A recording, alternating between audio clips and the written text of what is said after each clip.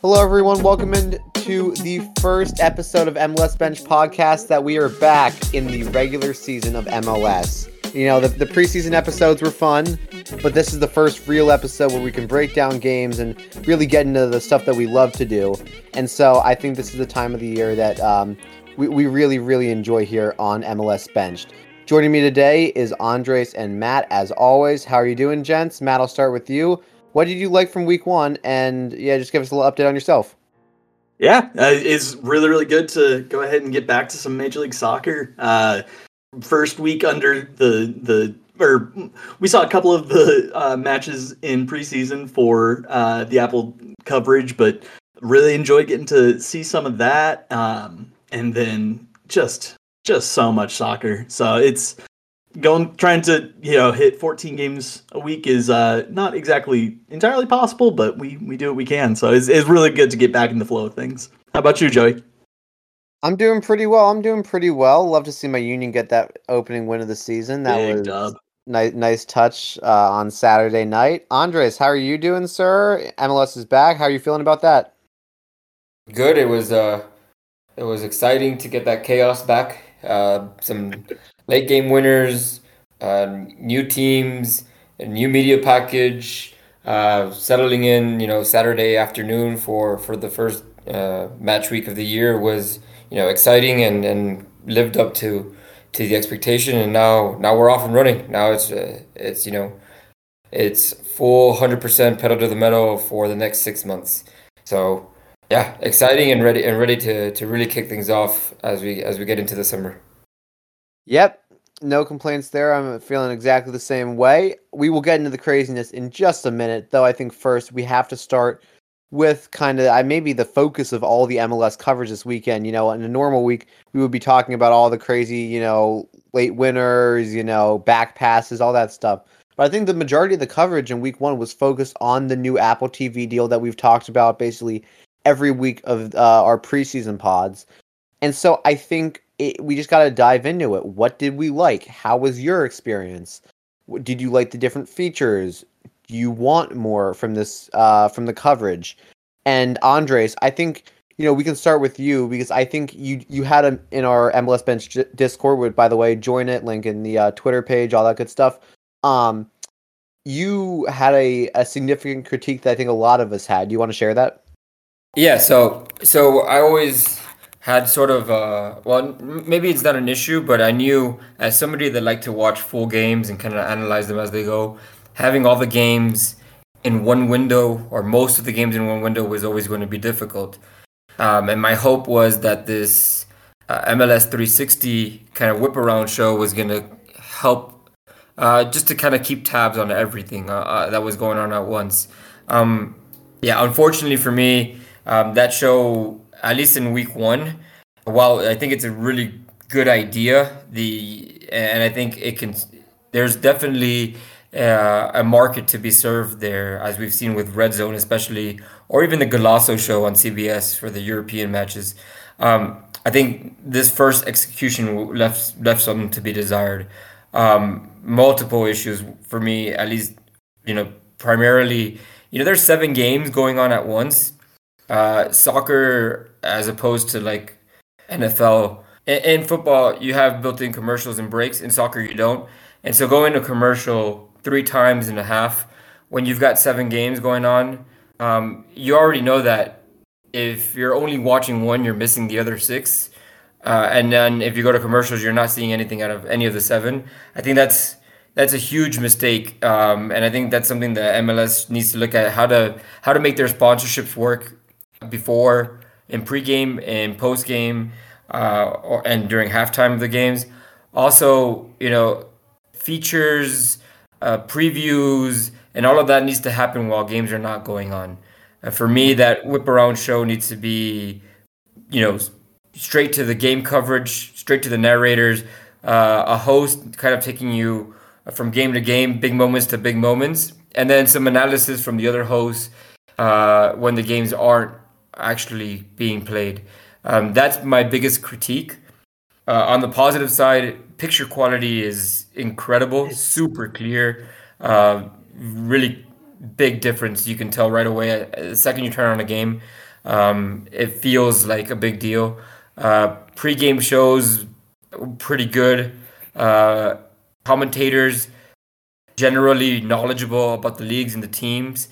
Maybe not, local coverage, deep depth of knowledge, but good enough that you don't feel like you're being talked down to. So overall, the coverage good. Just want a little bit more out of that new show because I think it's a great idea, but I didn't particularly like their execution this week.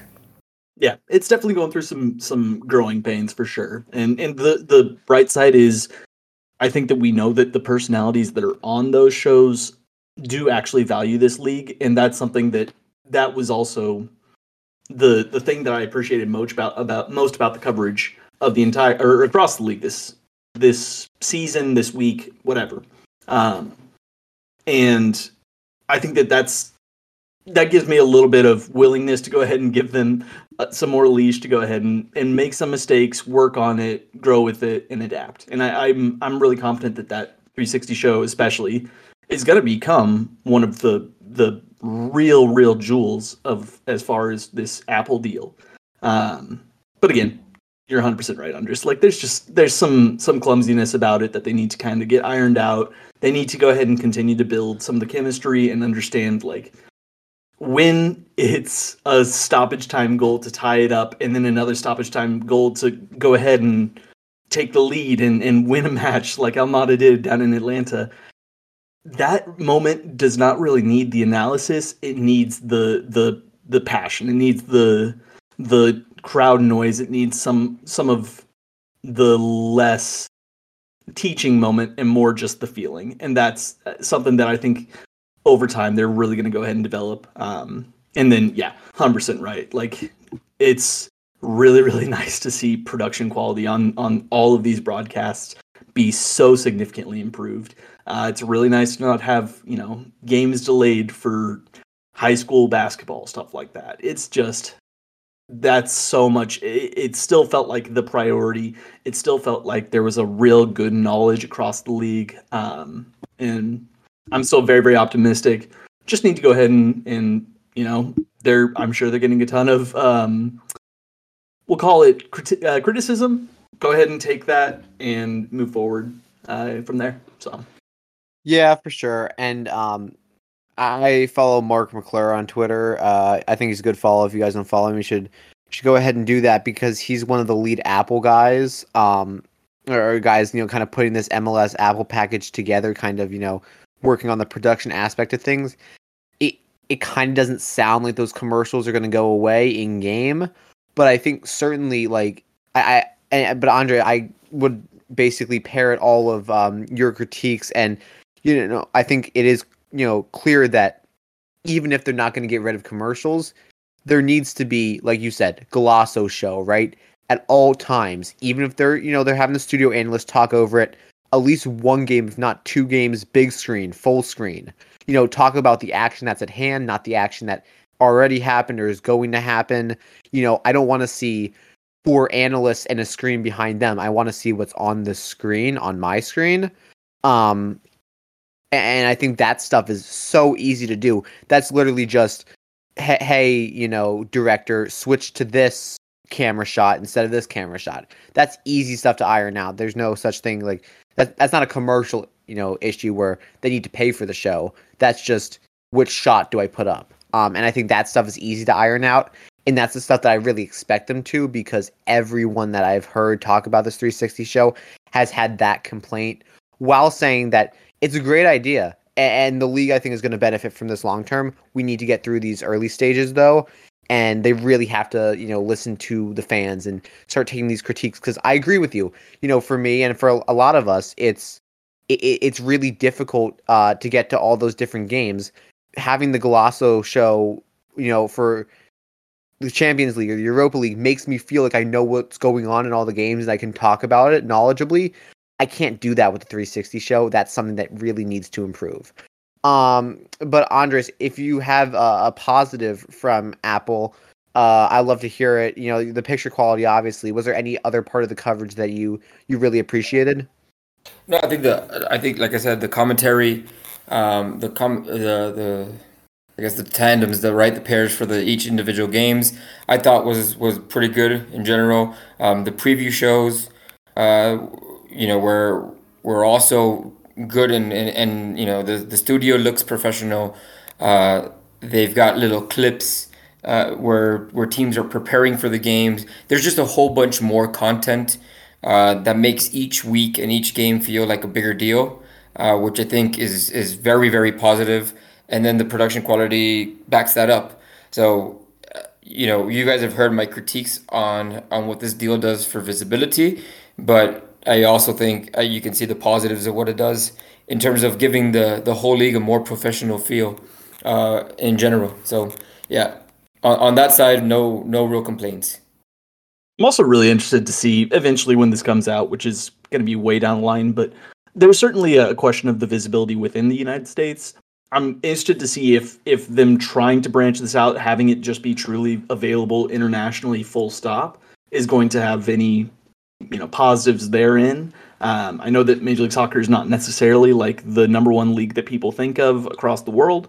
It's certainly not even close, but the fact that they're making an effort in that way in trying to go ahead and step into that market is really interesting. And I think where it can help um, in that sense is, for example, you saw, I don't know if you guys saw on Twitter about Obina Nwobodo's family being able to catch his goal live. I was gonna say, cool. yeah, And, it's so cool. and things like that of players that are coming from other countries.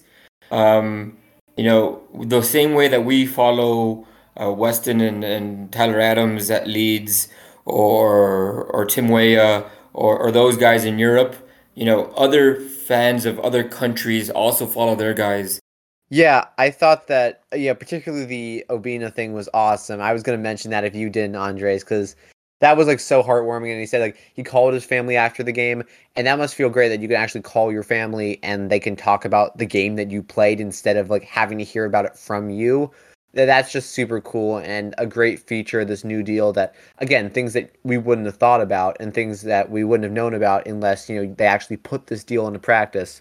So it is cool to see that come to fruition. I think at this point we can kind of move past the Apple deal, and I'm sure we'll be touching on this every single week throughout the rest of the year, and just because it is so new. By the way, I thought the switching between the local radio and the national broadcast was cool and easy to do. So I appreciate them doing that. That's a really cool touch.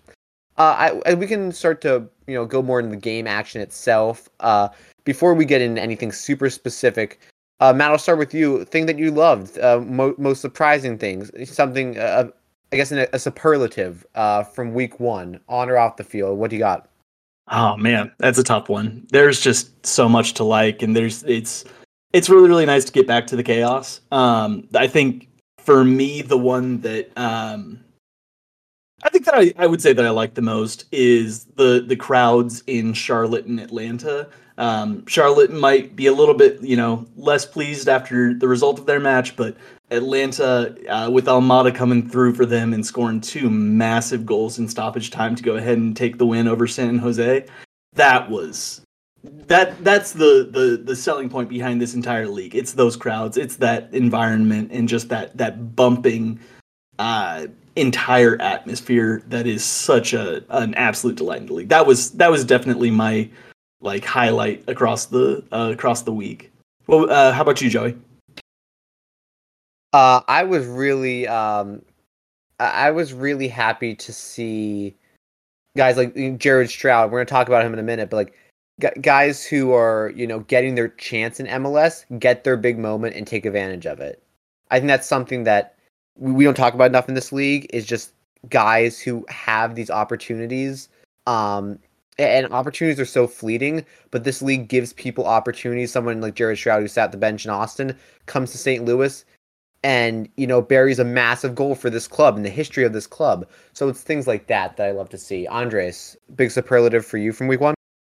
Yeah, we may have some Jared Stroud criticism a little bit later, but I think you're hitting the nail on the head in terms of what was my surprise slash biggest moment, it's got to be St. Louis, brand new team. I think most of us watching the league are not very high on their chances this year.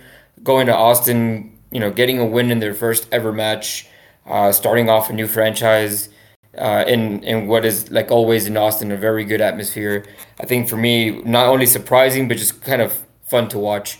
If I had to pick one, that's probably it. There's so many others, but that's what I'll go with for now. Let's jump into that match. Tell me, like, what was the story of this for you, Andres? I mean, I think part of it is, unfortunately for Kip Keller, he had a real nightmare of a game. We can talk about that second goal, which is where I was saying we may have some criticism for Stroud. It seems like he calls for the ball. He's behind the play, kind of calls out. Keller feeds him the ball to feet. That's iffy at best. And so that gives him that second goal. And then St. Louis, mostly defensive, pressed as a team, went direct, very Red Bull style, scrapped their way through. And, Austin has some issues defensively, which I think we've already suspected. But now with Cascante out for a while, we might see them, prop up more and more. And St. Louis was gritty enough and skillful enough to take advantage and get a late winner. Yeah, I will be very, very surprised if there's not some connections being made from Austin to I don't know, Colorado, or I know Javier Arriaga is I think looking for a way out of Seattle to a certain degree. So I wouldn't be surprised if we start seeing some significant links being made, because Cascante going down in the 11th minute really, really changed the nature of this match. And then, yeah, just a really, really tough moment from Keller. And I'm happy to see the way that Austin has kind of come around him and tried to make sure that they know, or he knows that they have, that they have his back, and throughout all that. That's really awesome. Joey, was there anything in particular you saw about this match that was interesting? I think it was just, and I think we talk about this all the time, but MLS is maybe the best league for narratives. Like, I everywhere you see MLS coverage, there's constant conversation about narratives, no matter what it is. And I think the narrative for new teams is that they just can't win. They can't do it. And I don't know how St. Louis has overcome this, but to go down 2-1 on the road in Q2 against a team that is a talented team. When Sebastian Driussi hits that second goal, it's like, oh my gosh, like that's an amazing goal. Again, we talk about repeatable. I don't think so, but it's an amazing goal. And so for them to then come back, stay resilient, get that second goal, like we said, yes, that's an iffy goal. Like, calling for, yelling at your opponent on the field could easily just be a yellow card. Like, it is a yellow card, but I guess the referee didn't see it, hear it. Maybe it didn't happen. They get the second goal, then they keep pushing, get the third goal when they could have just sat on their laurels and taken the draw. That takes an amazing amount of strength and mental toughness from this team. And so I was really impressed with that, especially, like, this is their first competitive game in this kind of environment. It's got to be tough just on just walking into that, and then to stay with it after taking the lead, going down, and then coming back and winning it. I was super impressed with St. Louis. I don't think that they're going to make the playoffs or do anything crazy, but in this little nutshell, I was really really impressed with what they showed in Austin in that tough environment. Matt, do you kind of agree with that? Largely, yes. I've been kind of going through, what's real, what's fake from week one. And I think that the defensive issues for Austin are certainly real, especially considering the Cascante injury coming out. St. Louis, I'm not necessarily convinced entirely, because I think that there's something to be said for that Red Bull high press system that Bradley Carnell has come up through, that you don't necessarily need to have the greatest chemistry with the rest of the members of your team. You have to have an idea of what you're supposed to be doing at any given time, but it's not like you're trying to create interesting or intricate passing lanes. You're not trying to do anything super technical. You're trying to punch the other team in the face and outrun them. And I think that that's one of those things that gives them a bit of a leg up in this match, and it gives them kind of a slightly less steep hill to climb to get into the season. I just think that the ceiling is going to be higher for so many other teams because of the fact that they're going to be able to develop that chemistry throughout the team. So, great result. Do it again next week against Charlotte, and we'll talk. Oh yeah, for sure. But I do agree that it gives them that massive leg up of just like, we're just gonna, Barnsley ball this thing to death, and we'll see what happens. Like that, there's some kind of, That's confidence, right? Like it lightens the load. They don't have to connect passes. They just hit it long and see what happens, and it worked out. Andres, do you guys worry about Austin at all after this performance at home against a new team? yeah, more looking forward with the defensive struggles. If they're able to get that ironed out, then less so. But with Cascante injured, yeah, I worry a little more about that. It just seems a little iffy. I will say I think that they should have Alex Ring starting, and I think that'll give them a little bit more solidity through the midfield. But yeah, 100%. I think that there's something to be said for some questionable backline play. So yeah, so I think that's basically all to talk about from that game because yeah, there were some nice goals in this game. Klaus's winner was also nice. I talked about the Driussi goal, but that winner was nice, a little outside the boot. So I think he just got subbed off after that, like tired or cramping. I don't even know, but he did the job, got the game winner. And that's what it is. St. Louis taking that massive win in Austin, surprising, I think, everyone who covers this league, follows this league, because it just doesn't happen like this. And we saw that Austin, despite the loss, despite the defensive mishaps, still has attacking quality, right? We saw that in the 1-1 goal. Sorry, it was, I think I mentioned earlier, Driussi got the first. I'm sorry, Driussi's first goal. Well, that was just a great goal, a great piece of individual effort.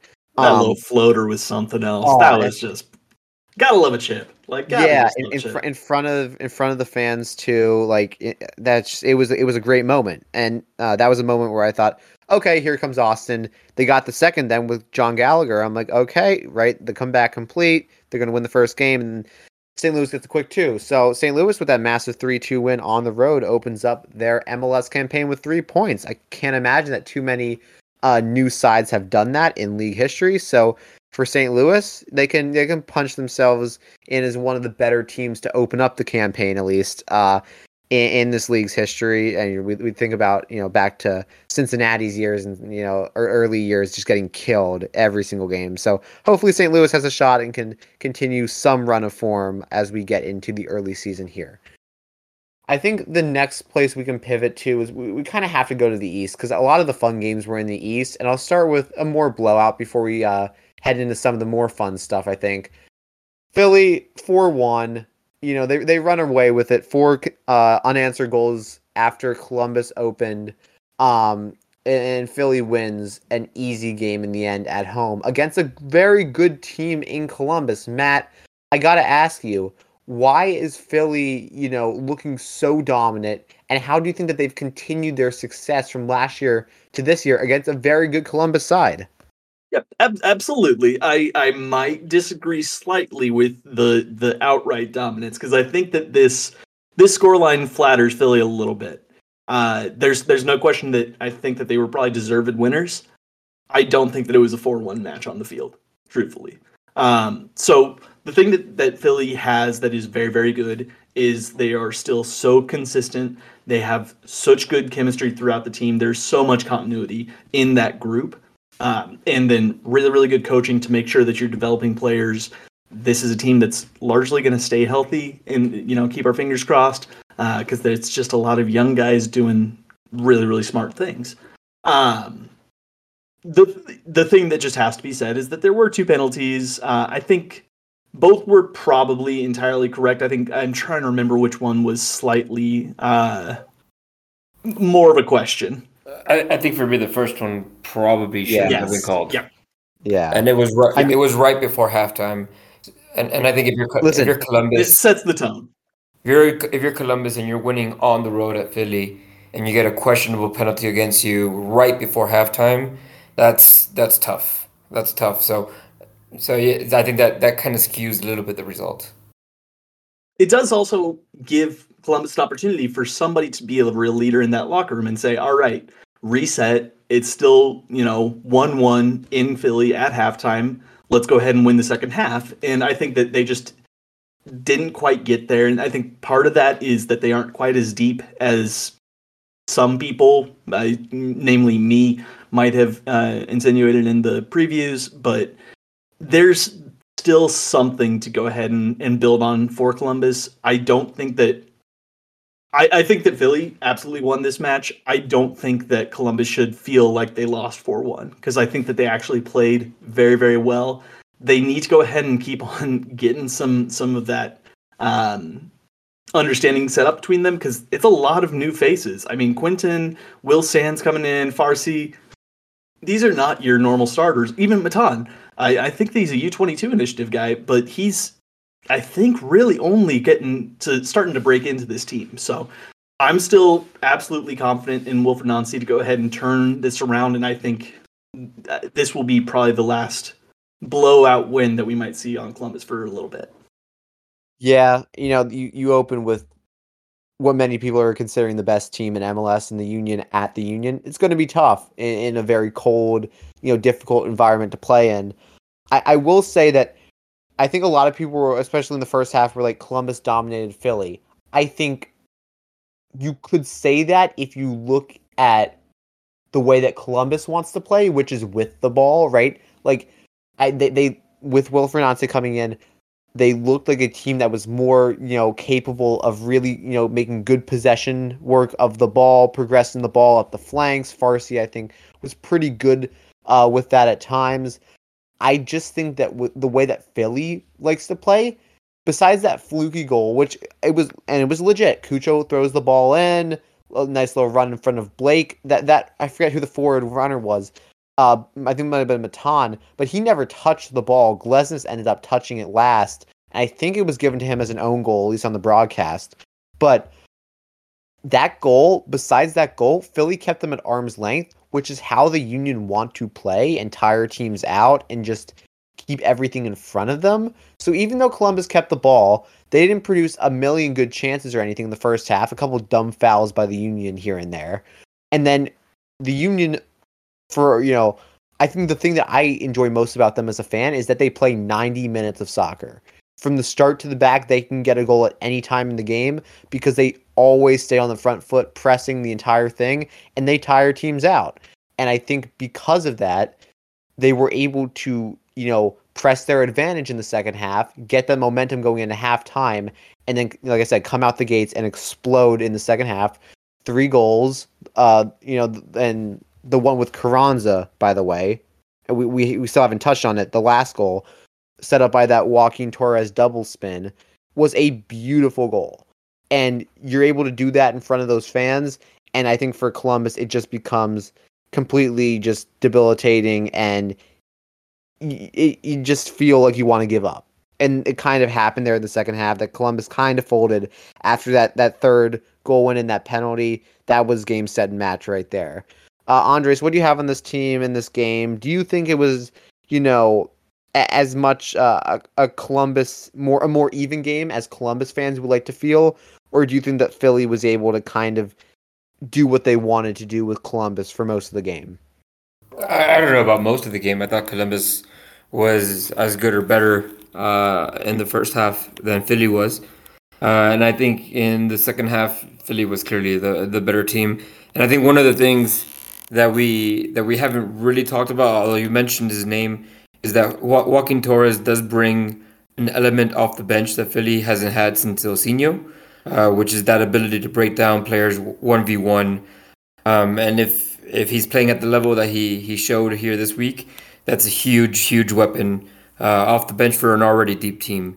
So I think, part of this is Columbus's first match under Wilfred Nancy, putting together kind of a new identity and roster, having tons of talent, but not really able to put together a full 90 minutes on the road, and Philly being just way more established, way deeper, and farther along that path. So, yeah, I think all in all, I think 4-1, like Matt said, is a little flattering to Philly, still deserving winners, and no reason why, if we were doing the power rankings, I think we'd all have them at number one right now. But not 4-1 wide or disparate. No, I agree. I agree. Not 4-1. I do think that they were both penalties under the laws of the game. Should the laws of the game be changed? Probably, as they've been changed basically every year regarding the handball law.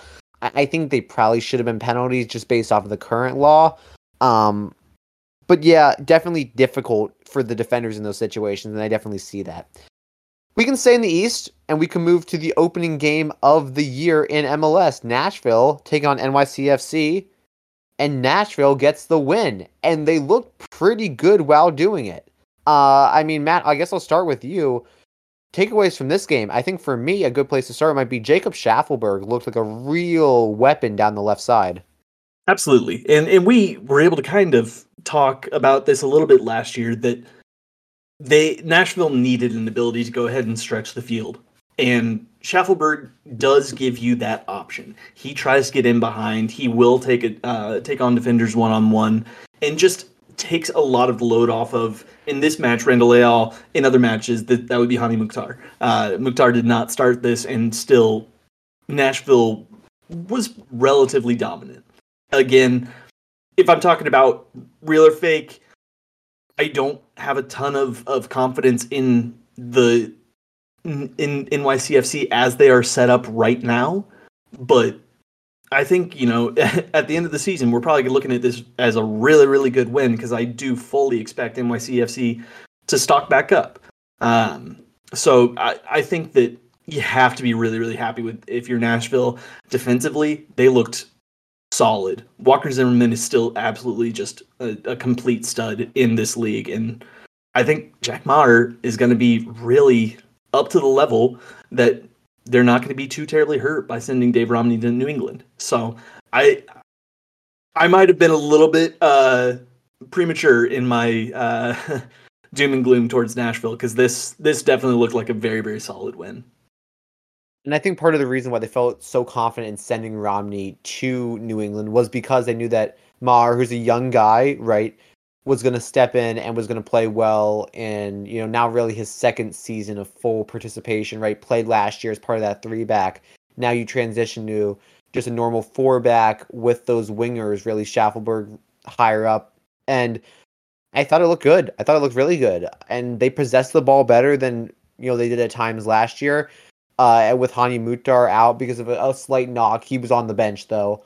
And hopefully we get to see him this weekend. You mentioned about NYCFC retooling, though, and Andres, so I'd love to throw it to you. James Sands is going to come back, and he is back now with NYCFC. That's what Tom Bogert tweeted out yesterday after his stint with Rangers, and really he didn't see the field much at all after some of the later stages of 2022 when there was a manager change, I believe, and he just fell out of favor with the powers that be.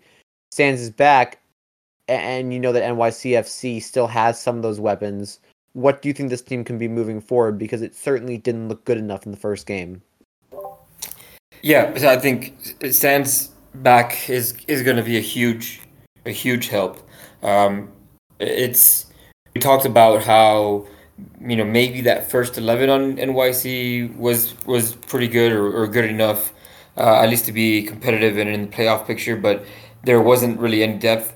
And Sands is just another quality piece that has tons of MLS experience for his age. Now has some European experience. He's played in MLS Cup. He started in MLS Cup. Can play the 6. He can be the third of a back 3, which we saw out of Cushing last year quite a bit. So he gives him a lot more flexibility in how he wants to play, and really solidifies an area where you're missing Alex Collins, and I don't know how much you're going to get out of Alfredo Morales, how consistent he's going to play. So having that center back / number 6 of availability, I think really big.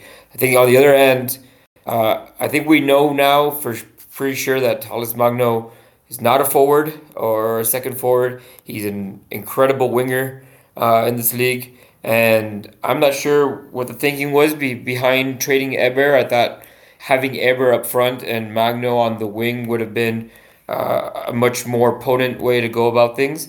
But I think we're still looking out for some help at the 9 position for NYC.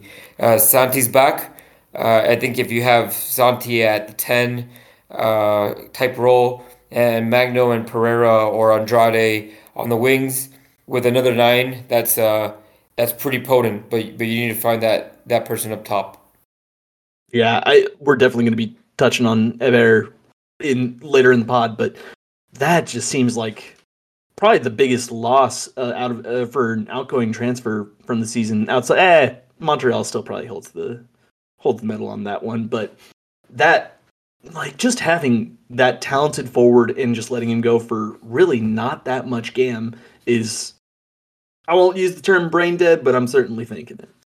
Yeah, it just looks so kind of dead. Like some of their best moments, and it was mentioned on the broadcast how it was Tallis cutting in from the left on the right foot, taking a shot just over the bar, right? Starting his run, starting his dribble from the winger position, and then cutting in, and then taking a dangerous shot. Like that was some of NYCFC's most dangerous moments, and they came off Tyus Magno not playing his position, right? That needs to be worked out because I completely agree he's a winger. They don't have a striker then. And I don't know, how you fix that. I think a good start would probably be throw James Sands in at the back, allows you to push those outside backs further up the field and gives you a little bit more versatility in attack, can throw more numbers, in the box, crosses, that kind of thing. But at least, making him do all the work, and then the outside players not necessarily producing as much as they should, it's just not a good combination. And that kind of doomed NYCFC because whenever they had the ball, they really didn't look that dangerous. And if there's one thing we know about NYCFC over the last couple of years, it's that attack will score goals. I didn't really feel that threat at all this game. That's a real problem. And quickly before we move on, Andres, what do you think about Randall Leal? Do you think what do you think his role is going to be with his national team? Because he looked pretty good filling in for Hani at that 10 position. Yeah, it's going to be an interesting story to follow is what kind of formation or how they're going to utilize him. Because yeah, I agree with you. He looked pretty good, but you've got one of the top 2 or 3 best players in the league already there. So are you going to move him back out to the wing where I think he might be a little bit less effective? I think it's a story to follow, but he filled in more than adequately. And going forward, I'm not sure if Teal Bunbury as a number 9 by himself is going to be how you want to play. There's going to be some formation intrigue there moving forward into the next couple of weeks to see how they put it all together. Absolutely. I really don't hate the idea of putting him. I think he might be a little bit less impactful on the wing, but starting him there and then bringing Fafa Pico to come in and run at tired legs. Fafa Pico is one of the most enjoyable people to watch take defenders one-on-one. That would be, in my opinion, a massive recipe for success. I still think that they need a bit more of a focal point at the top, but that's, whom amongst us isn't. So, can we talk about another team that's kind of needing a little bit more of a focal point up top and throw this down to Georgia? Because Atlanta had a really interesting result. And they're starting without Gimakis, but Thiago Almada is legit, guys. They were about to lose to San Jose, and they would have lost to San Jose had not Almada pulled out one of the greatest moments that we've seen in years in MLS, right? I think they said the first time in years and years that a single person has scored 2 goals, the equalizer and then the winner in stoppage time. Both of those goals came after the 90-minute mark. That's absolutely incredible from Almada. Both of them were unbelievable goals. Just incredible goals. And now Atlanta is feeling good about themselves where, if those goals didn't go in, those incredible shots just varianced their way into, going slightly wide or slightly over the net, then we're talking about a completely, humiliated Atlanta side that opens up with San Jose, who's one of the weaker teams in the league, and can't even beat them. It's just like, it's what we love about MLS is this complete, two-faced nature of the game where, subtract 8 minutes from that game and it's a completely different result. But Andres, you're welcome to touch on Almada. I think so many people have done it. If you want to take this in the direction of San Jose, you're more than welcome to. So yeah, we can just quickly on Atlanta to wrap up or to discuss them a little bit further. So I think you guys said it.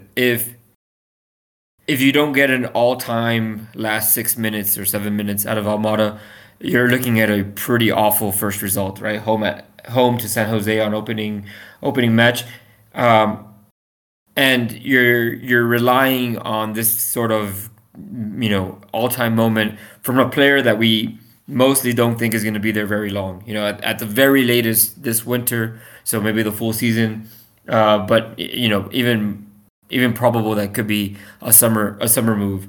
So that's not super well or boding well for Atlanta going forward if that's what you're needing to get a result. On the flip side, you don't have Giakoumakis playing yet. Miles Robinson and Guzan are back, so there are some positives to be taken still. That you're a little bit healthier than you were. Your new strikers yet to debut, but still in general it wasn't great, and not a ton of passages of play that led to big moments until the last two. So great that you got away with 3 points, but I don't think you're satisfied if you're at the very least if you're on the coaching staff or in the front office. San Jose looked pretty good, man. They suffer the other side of that all-time performance and walk away with 0 points where they had 3 right beforehand. Maybe they ran out of steam a little bit in the second half and didn't create a whole lot, but I think we're excited to see Ebobisi and Espinoza and Cowell playing together with Jamiro Montero behind them. I think that's a potentially very good front four. And I think at the end of the match, if you're on the San Jose side front office, you're disappointed with the result, but you're encouraged by the performance. 100%. This was exactly where I kind of wanted to lead this. This San Jose team finally has a plan, and it's not kind of way out of left field. The midfield rotations were significantly tighter. I think Grueso gives San Jose something that they can really, really build around, and has the ability to cover slightly more ground than just Jackson Ewell alone. We know that Ewell is not necessarily, great going into a challenge at times, but he can pass the ball pretty effectively at times. And then you do have a couple of, in my opinion, elite chance creator in Christian Espinosa, elite chance finisher in Jeremy Ebobisse. There's still so much to like, and I'm much more positive on this San Jose team than I thought I was going to be. And I will say this, so to finish my Atlanta take, the team that they put out today is not the team that they're going to be for the vast majority of the season. I think that you're going to see Luis Abram come in and continue to build up that solidity on the back line. I'm really, really excited to see that. I think you're going to see Santiago Sosa come back in and probably start next to Ibarra to go ahead and help solidify the midfield. I'm still very, very high on them. Luis Araujo is... that's the name. He had a tough day. That's the name that I when you were going through the lineup. That's the name that I think they need a lot more from. He's a big money DP attacking piece, looks the part, and just hasn't really good places. Hasn't put up the numbers. Yeah, he gets into really good places, but just cannot find that last bit. And that's got to be so frustrating for Atlanta fans. Man, it's tough not to think of this as much more of a PT Martinez signing than a Miguel Almiron. And that's really unfortunate to say because this is a lot of resources going into one player. Fortunately, it's not like those, I don't know, the 2021-22 years where you had PT and you didn't have Almada, at least now you have Almada if you're going to have a PT as well, equivalent. And now I think Araujo can be better than PT, and I hope that he will, because like you said, Matt, good player, right? We know that he comes with a boatload of talent. He's just got to start producing now. That's the only thing left, because it seems like the team values him. Took the penalty, missed the penalty, unfortunately. They get the 3 points though in the end, but you want to see more, and at home as well. You want to see more. This is one of the games that I 360'd. Again, unfortunately, 360 didn't let us fully enjoy this game the way that we think it should have been, Andres.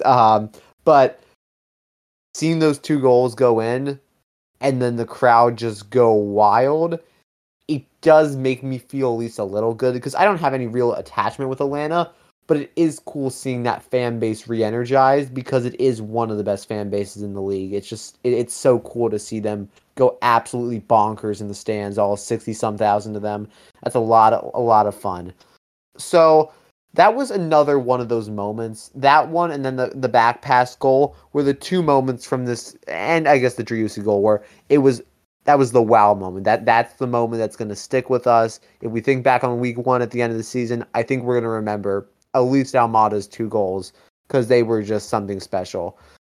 Now, speaking of stoppage time winners, DC does basically the same thing that Thiago Almada did single-handedly, which is come back in stoppage time and get the win at home to open your season up the right way. Benteke on 90 minutes, and TKDP,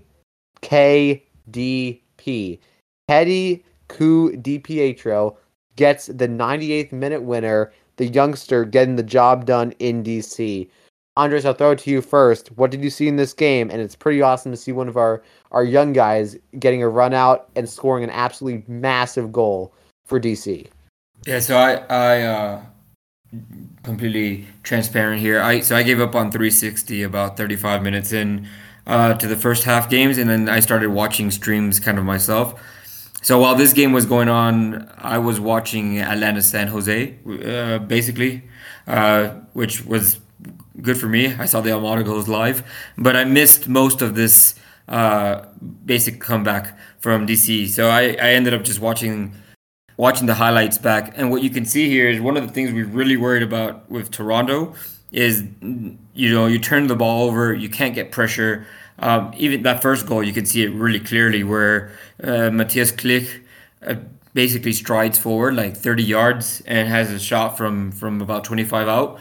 Nobody puts pressure on the ball. And the winning goal, a lot of the same.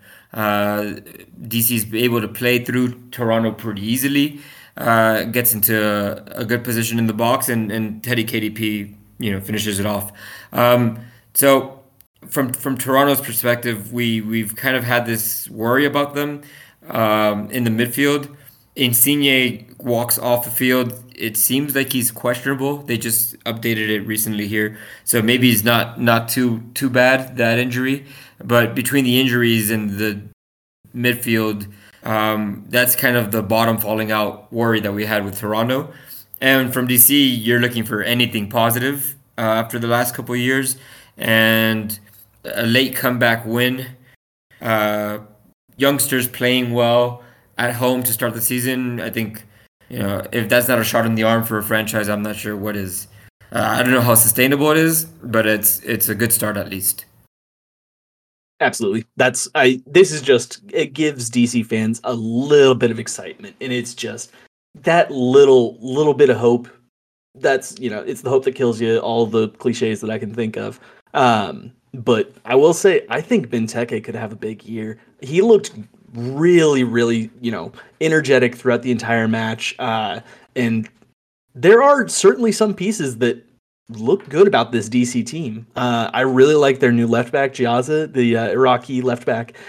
He's, giving a lot of good opportunities. He has Pedro Santos in front of him, so they can really be pretty fluid throughout that, considering the amount of time that Santos spent at left back for Columbus.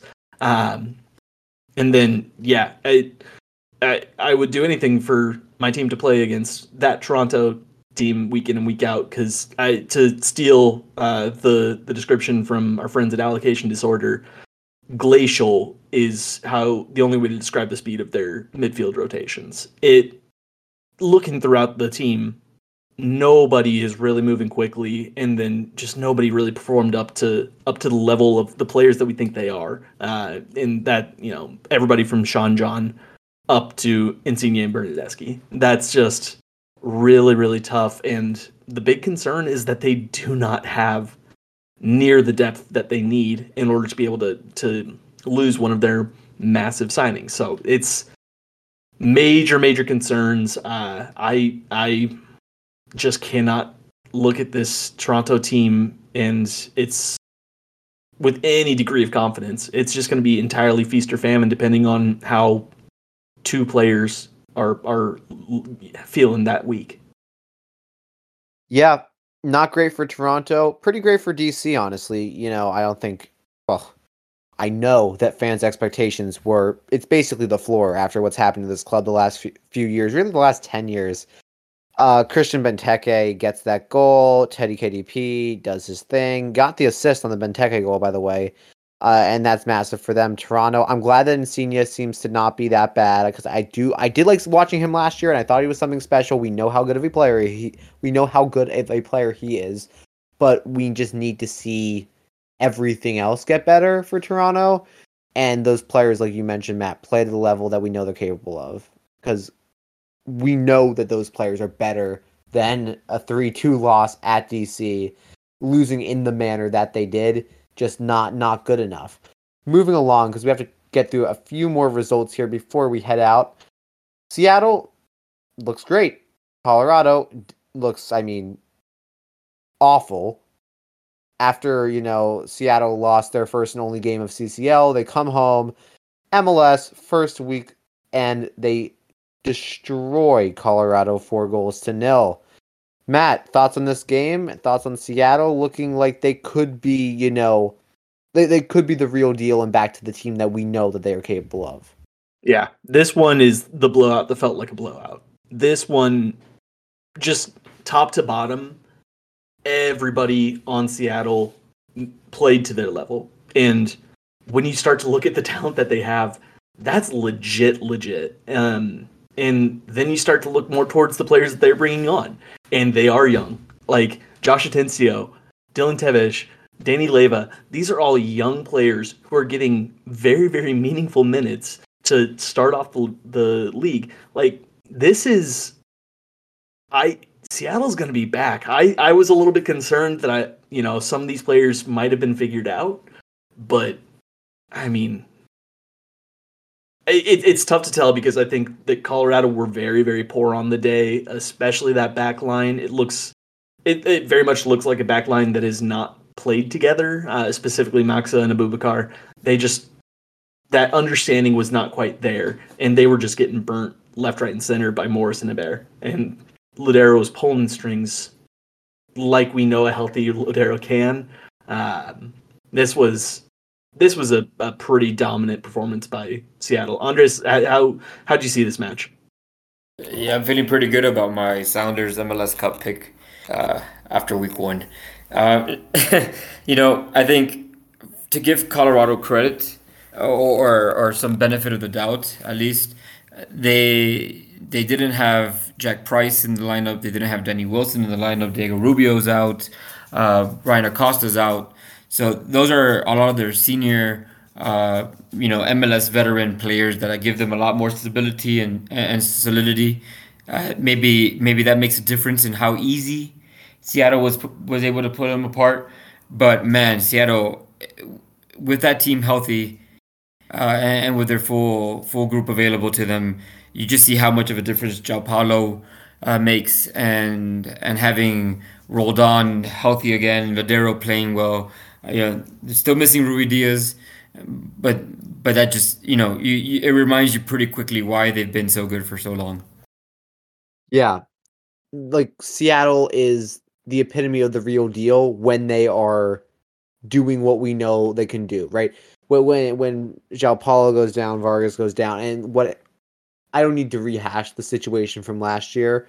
It was bad on all counts. A lot of factors outside what they could control on the field. and they struggled and didn't make the playoffs because of it, albeit winning CCL. They come back this year, and this was the year that I think was make or break for Seattle, because it has been since 2019, since 2020, since they made the Cup, 2019 since they won it, and really last year was quite poor, and the way they lost in 21, that crazy game to RSL, was quite poor, and so they needed something to go their way in MLS this year, and it looks so far like they've got it. Jordan Morris looks great. And it just seems like that team is thriving up there in the Pacific Northwest. I think they need to just be able to continue this run of form. I think next week will be big to see, was that just a fluke? Was that just Colorado being not a good team? Or was that Seattle showing their might and showing that they can do it? And will do it against better teams as well. We shall see what happens. We can go into a couple quick hits. Can I make a petition real quick before we move on? Just of course. To MLS in general. I'll use my admittedly small platform to make this petition. It was so nice to have like one more game Sunday evening to watch and focus on. You get all your errands and your stuff done during the day on Sunday. You can settle in Sunday evening and focused on one game at the end of the weekend. Taking everything after the chaos of the night before. I just hope that, I know this weekend there's no Sunday games. I hope that's a consideration, because having an extra game night, all the focused on one game with two teams, I think is really nice. And I hope it continues. Yeah, it's cool, and I liked people were talking about they should do Friday night, they should do Monday night in the summer, especially. You do most of your games Saturday, one Friday, one Sunday, one Monday. It gives a chance for 4 days a week, MLS to be on. That 3-day break seems like a good enough break where people can kind of regain their MLS energy. And you come back like Friday night. It's just there's no other sports going on. There's no Friday night football. Like, that's not a thing. And you can kind of make that be one of your big games in kind of a standalone environment. Seems cool to me and seems like something that we can do moving forward. But I agree, highlighting that game on Sunday was just a nice touch. It allows you to look forward to that game and that game alone. Hopefully more of that from MLS moving forward. We shall see. We can keep it in the Pacific Northwest. Let's move very quickly. Matt, you can touch on this game. SKC didn't look too bad overall, but Portland won, SKC 0 is the final. Yeah. So the story of this match, Portland looked solid, especially defensively. They did a really, really good job of denying service to the striker. In this case, Willie Agata. In that combination of Williamson and Chara is a really, really good lower midfield pairing. Like, that's solid. And seeing a motivated Williamson back with this Timbers team, that's going to do gangbusters for this team. And I will say, Evander looks like the real deal.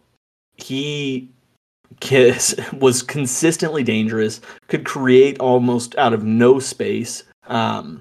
And when he continues to build a little bit more understanding with his wingers, with whomever the striker is going to be, I know they just signed a new TAM striker as well. There's a lot to like about this team. What this game came down to is a few really, really poor decisions, or for the goal specifically, a moment that a particular left back chose not to go ahead and hustle and kept Mosquera on side to go ahead and set him up to put it past Pulskamp. Sporting shot themselves in the foot several times this match.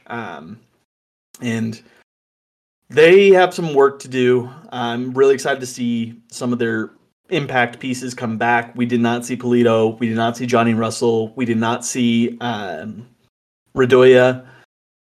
This team is going to get better. They actually really played largely better than Portland at times.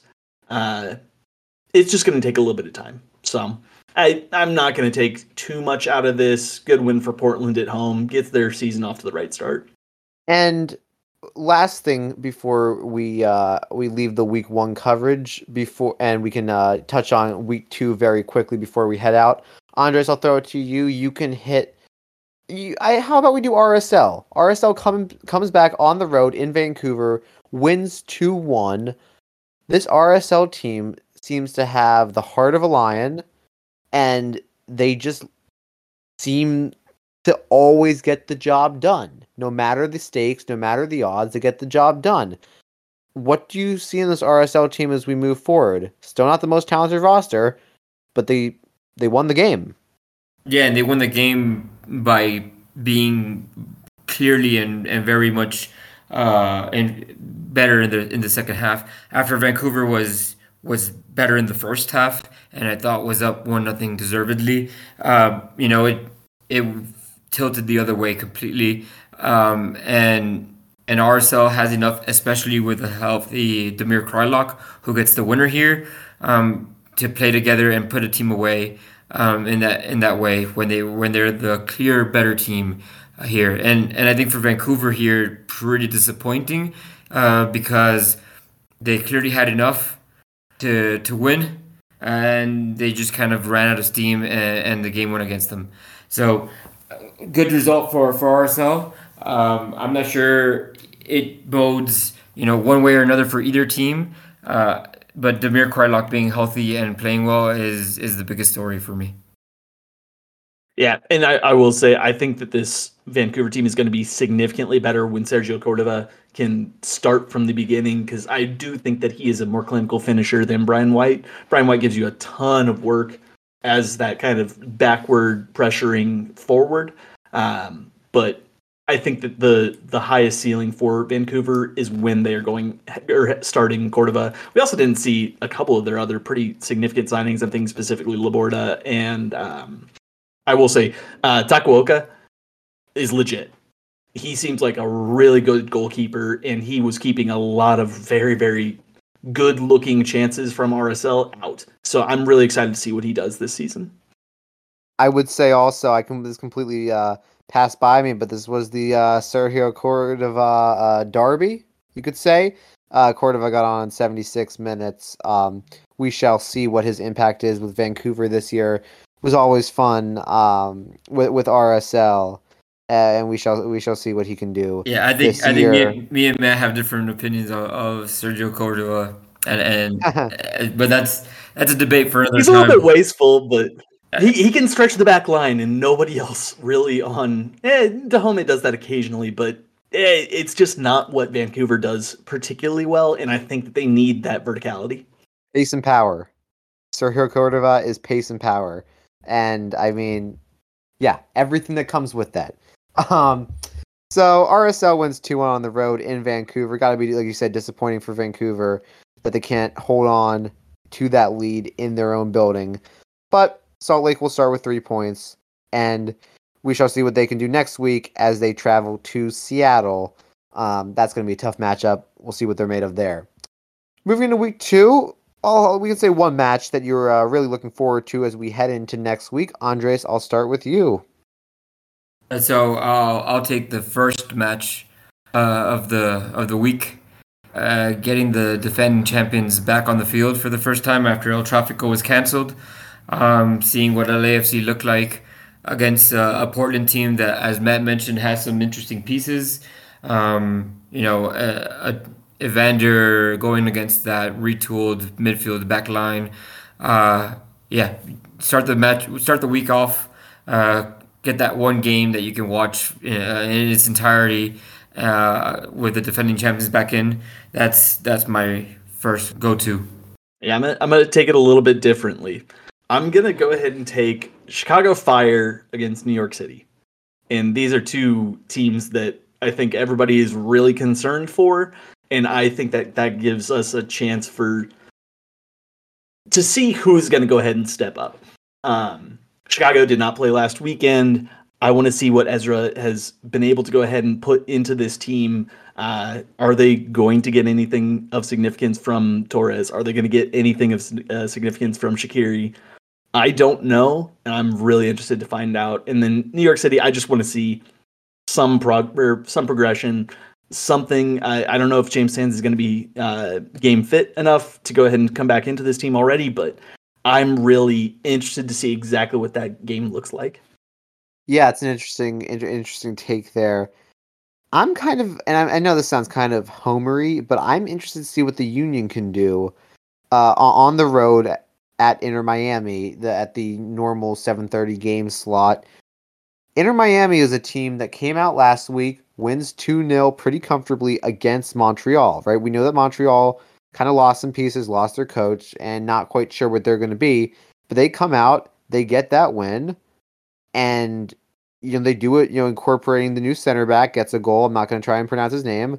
Gregory, still the captain, still locking things down, and we know that they're a tough team to play for the Union or any team on the road, as referenced by the fact that they already got the job done once at home this year. So I want to see what the Union are made of, traveling down to Florida after getting the job done at home. We shall see, because Inter Miami is a team I expect to make a jump from last year. Last year they were, on that playoff edge, on that playoff cusp, and they played well. And at the end of the day, they got into the playoffs. This year, I want them to solidify that spot and push for greater things. And this is a good test for them as they host the Union on Saturday. It's a complete pod, guys. That's exactly what is going to be moving forward. All the games, all the matchups, looking forward, obviously, to the next match week. MLS Benched is back in full form, and we hope to continue this moving into week 2. So thank you, Matt. Thank you, Andres. And I appreciate all of you listeners for listening. Until next week, enjoy life, enjoy the beautiful game, and MLS is very, truly back.